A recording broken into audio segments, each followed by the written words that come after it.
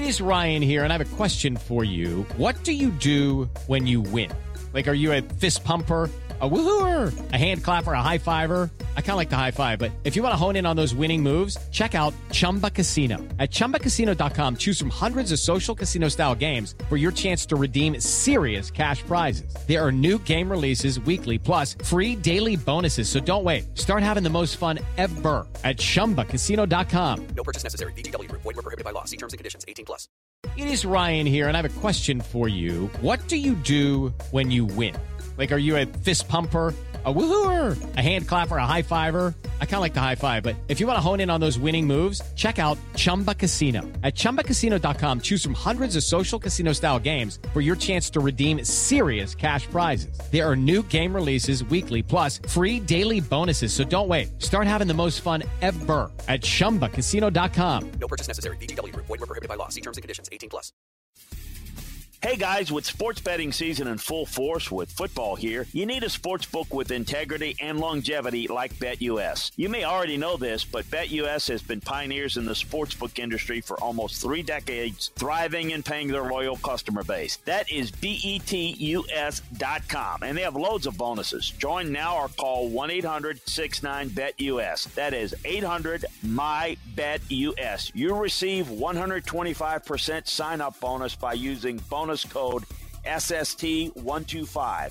That's SST125. They have re-up and referral bonuses. Also, BetUS is known among America's favorite sportsbook for lots of reasons. Bet on team and player props, loads of NFL futures, UFC matches, PGA golf, live betting on most sports. The online casino has hundreds of games. The racebooks has all the horse tracks. They have every bet type imaginable. Follow my lead and get your phone, online, and sports betting partner with integrity and longevity like I did. BetUS. You bet. You win. You get paid. BetUS.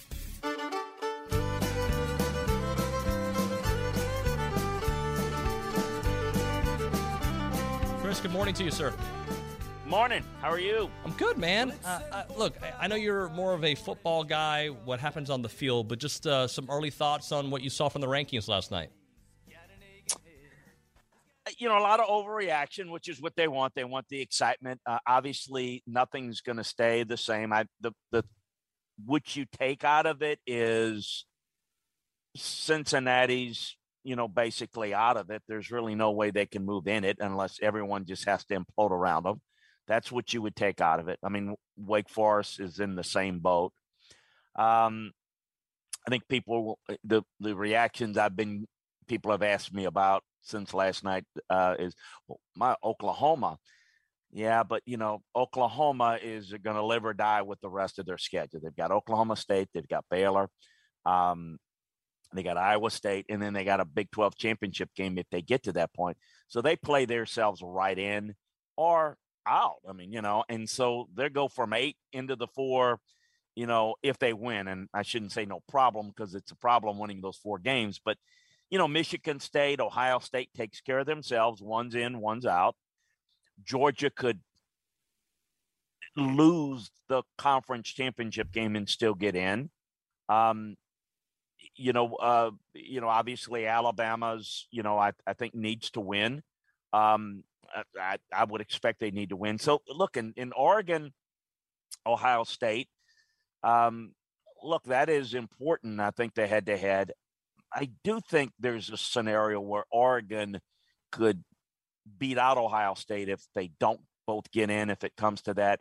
And that would be that if Oregon were to really be impressive and win the Pac-12 and Ohio State was not that impressive so that it was really close, you can make that head-to-head count. Head-to-heads count, and they should count. And I think they honor that, but it is part of it, of the whole big picture. So that's my take of it. I think Georgia, Alabama, Oklahoma, and Michigan State, Ohio State, and Oregon. I would say Ohio State doesn't completely control their path, so to speak, but most of those teams kind of control their path, so to speak. If they win Michigan State, Ohio State, obviously they knock one another out, I think. So yeah, I think it's pretty simple to me who can get in and who can't. but we got a lot of football left, and November is it in terms of we see this thing flip around, so much. If you go back and look at the number ones and the number twos and the number threes and number fours in the first rankings of every year, they don't look the same when it's done on early December. So we'll see. Chris, humor me for a minute. This is a very hypothetical, looking at this fake crystal ball of mine here, all right? Let's just pretend for a moment A&M runs the table. Alabama somehow loses to Auburn, and A&M is the team in the SEC championship game. Again, this is a lot of things have to happen, but I just want to play it out for a moment.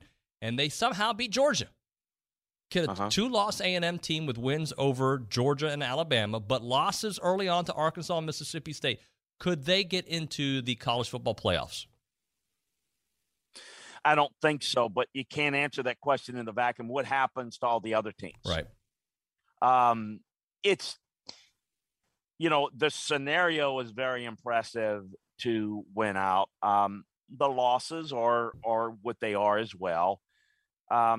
I think that is probably, if there's maybe only one team that would have a chance, and that would be Alabama. And like it or not, it's based upon the name brand and the fact that we know they're good, and they lost to Georgia. I mean, it almost would be. I don't even think that would fly. But again, what's Michigan State? What's Ohio State doing? What's Oregon doing?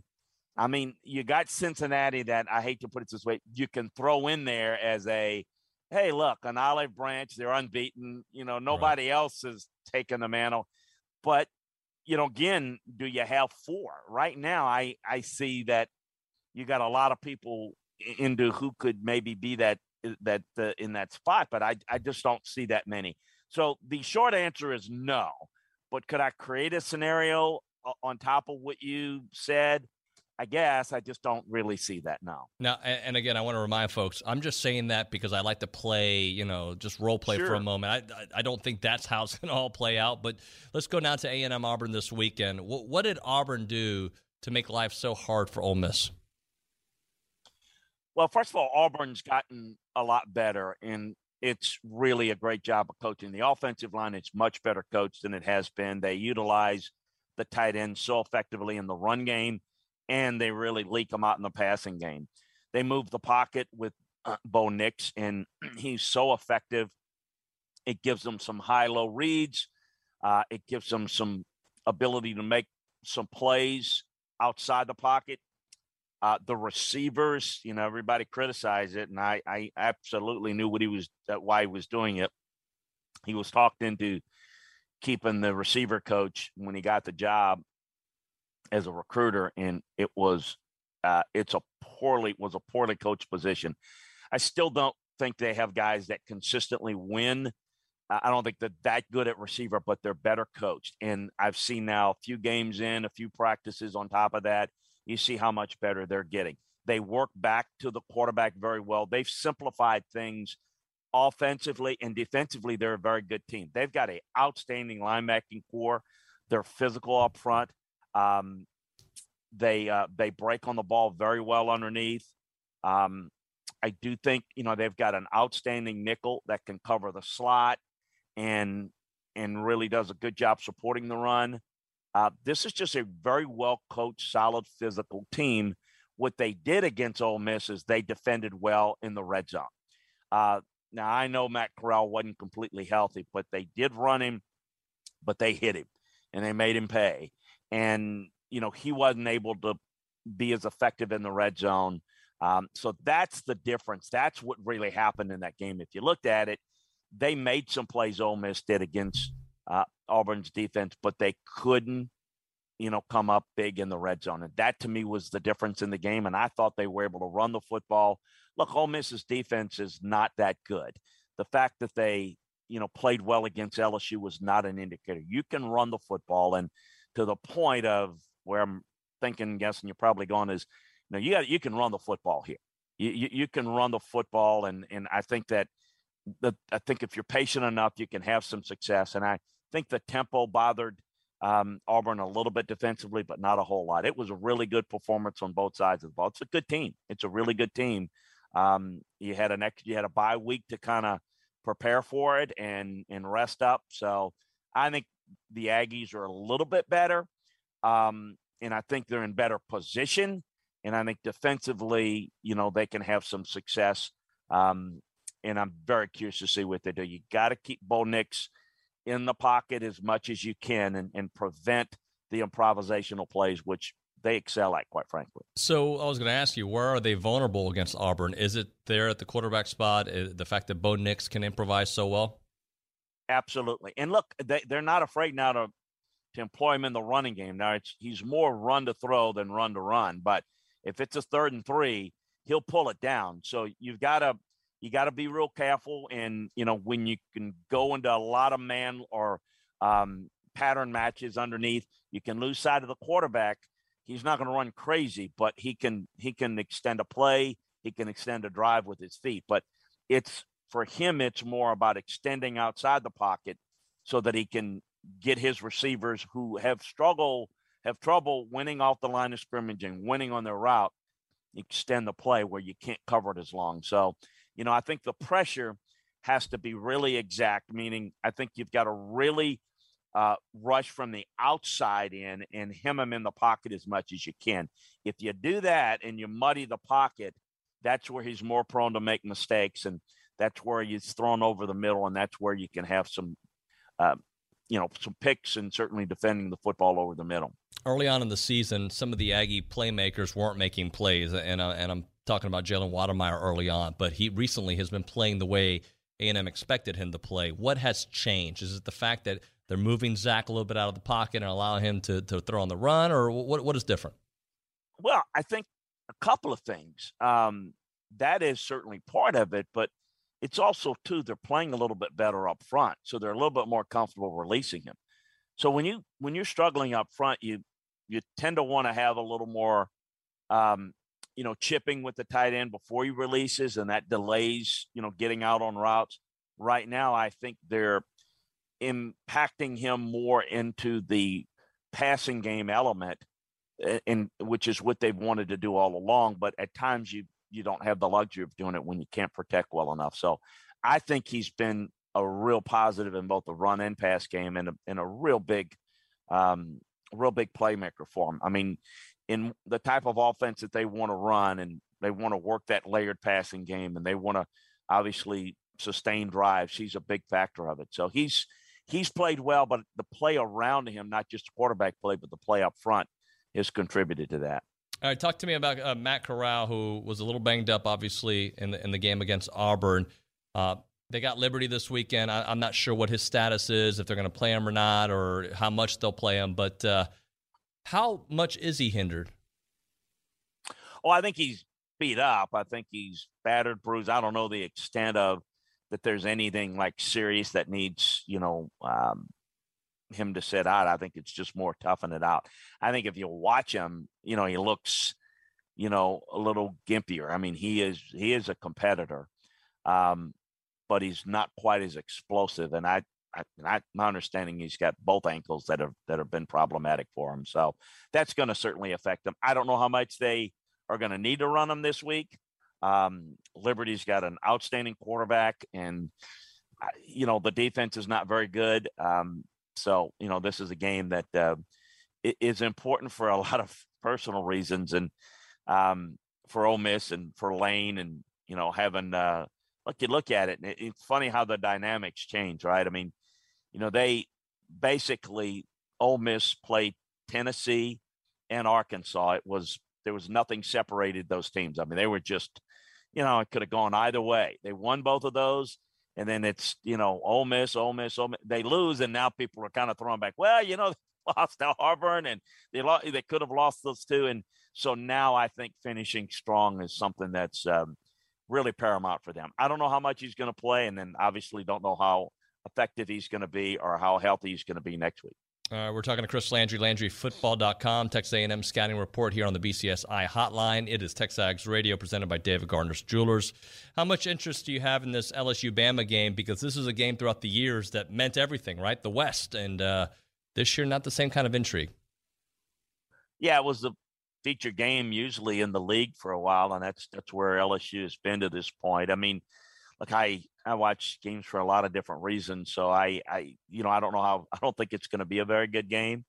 I think the motivational level and kind of the as I use the phrase, the let go into the rope at LSU is probably going to lead to a bloodletting here. Both have had a bye week, but my sense is that Alabama will take this. And what's interesting to me, what I get out of it is just the focus of Alabama, how much better that they get. This has been by their standards, a little inconsistent, a little up and down team. And so I think the biggest threat would be, Auburn against them, but I don't see them losing at least until they get to the conference championship game. And I'm curious to see how much better and how much more consistent they get, to that point, or if they were to play poorly and lose. That's kind of what I'm looking for with them in this game. So kind of going back to the rankings, but looking ahead here, Mississippi State getting that 17th spot for A&M. That loss doesn't look as bad as it did early on. They got a game against Arkansas that Arkansas is not playing the same kind of football we saw early on. How do you see this one playing out? Well, a little bit of a contrast in styles like we saw last week. And one of the things on my on LandryFootball.com, I kind of broke down the game against Kentucky in Mississippi State. It's the contrast in styles. And so how this is going to play out is, okay, if you can get some early points and make them play from behind, that's going to be difficult. I think it's much the same here. I think Arkansas's they've had some injuries. They're not quite as consistent in the passing game, and Mississippi State's playing well. The biggest thing and the shocking thing, and it makes me wonder, has Mike figured this out? 35 runs last week. That was, forget the winnings, the loss. Staying committed to the run. They ran the football well, and that may, I think that's the biggest problem that Mike's had is his aversion to that. And I know the short pass game, but you've got to be able to have game control, because I think the defense is better than most people think. So, yeah, but this is a Mississippi State team that also, they beat A&M, lost to LSU. So it's very inconsistent too. So I think this game's going to be a little interesting, and Arkansas had a little time to kind of heal up a little bit. Chris, last thing for you. Will Georgia run for about 400 on Mizzou? Because we saw that rush defense not very good. They're awful. Yeah, they really are bad. And I think it's going to be ugly. Georgia can run the football very, very well. And, Missouri, they don't get off blocks very well at all. They are bad. They are kind of in that lower level with South Carolina, Vanderbilt, bad defensively. There he is, Chris Landry, the Texas A&M Scouting Report. We appreciate you, sir. We'll see you next week. Thanks so much. Take care. I'm Victoria Cash. Thanks for calling the Lucky Land Hotline. If you feel like you do the same thing every day, press 1. If you're ready to have some serious fun for the chance to redeem some serious prizes, press 2. We heard you loud and clear. So go to LuckyLandSlots.com right now and play over 100 social casino-style games for free. Get lucky today at LuckyLandSlots.com. Available to players in the U.S., excluding Washington and Michigan. No purchase necessary. VGW Group. Void where prohibited by law. 18+. Terms and conditions apply. With Lucky Land Slots, you can get lucky just about anywhere. Dearly beloved, we are gathered here today to... Has anyone seen the bride and groom? Sorry, we're here. We were getting lucky in the limo and we lost track of time. No, Lucky Land Casino, with cash prizes that add up quicker than a guest registry. In that case, I pronounce you lucky. Play for free at LuckyLandSlots.com. Daily bonuses are waiting. No purchase necessary. Void where prohibited by law. 18+. Terms and conditions apply. See website for details.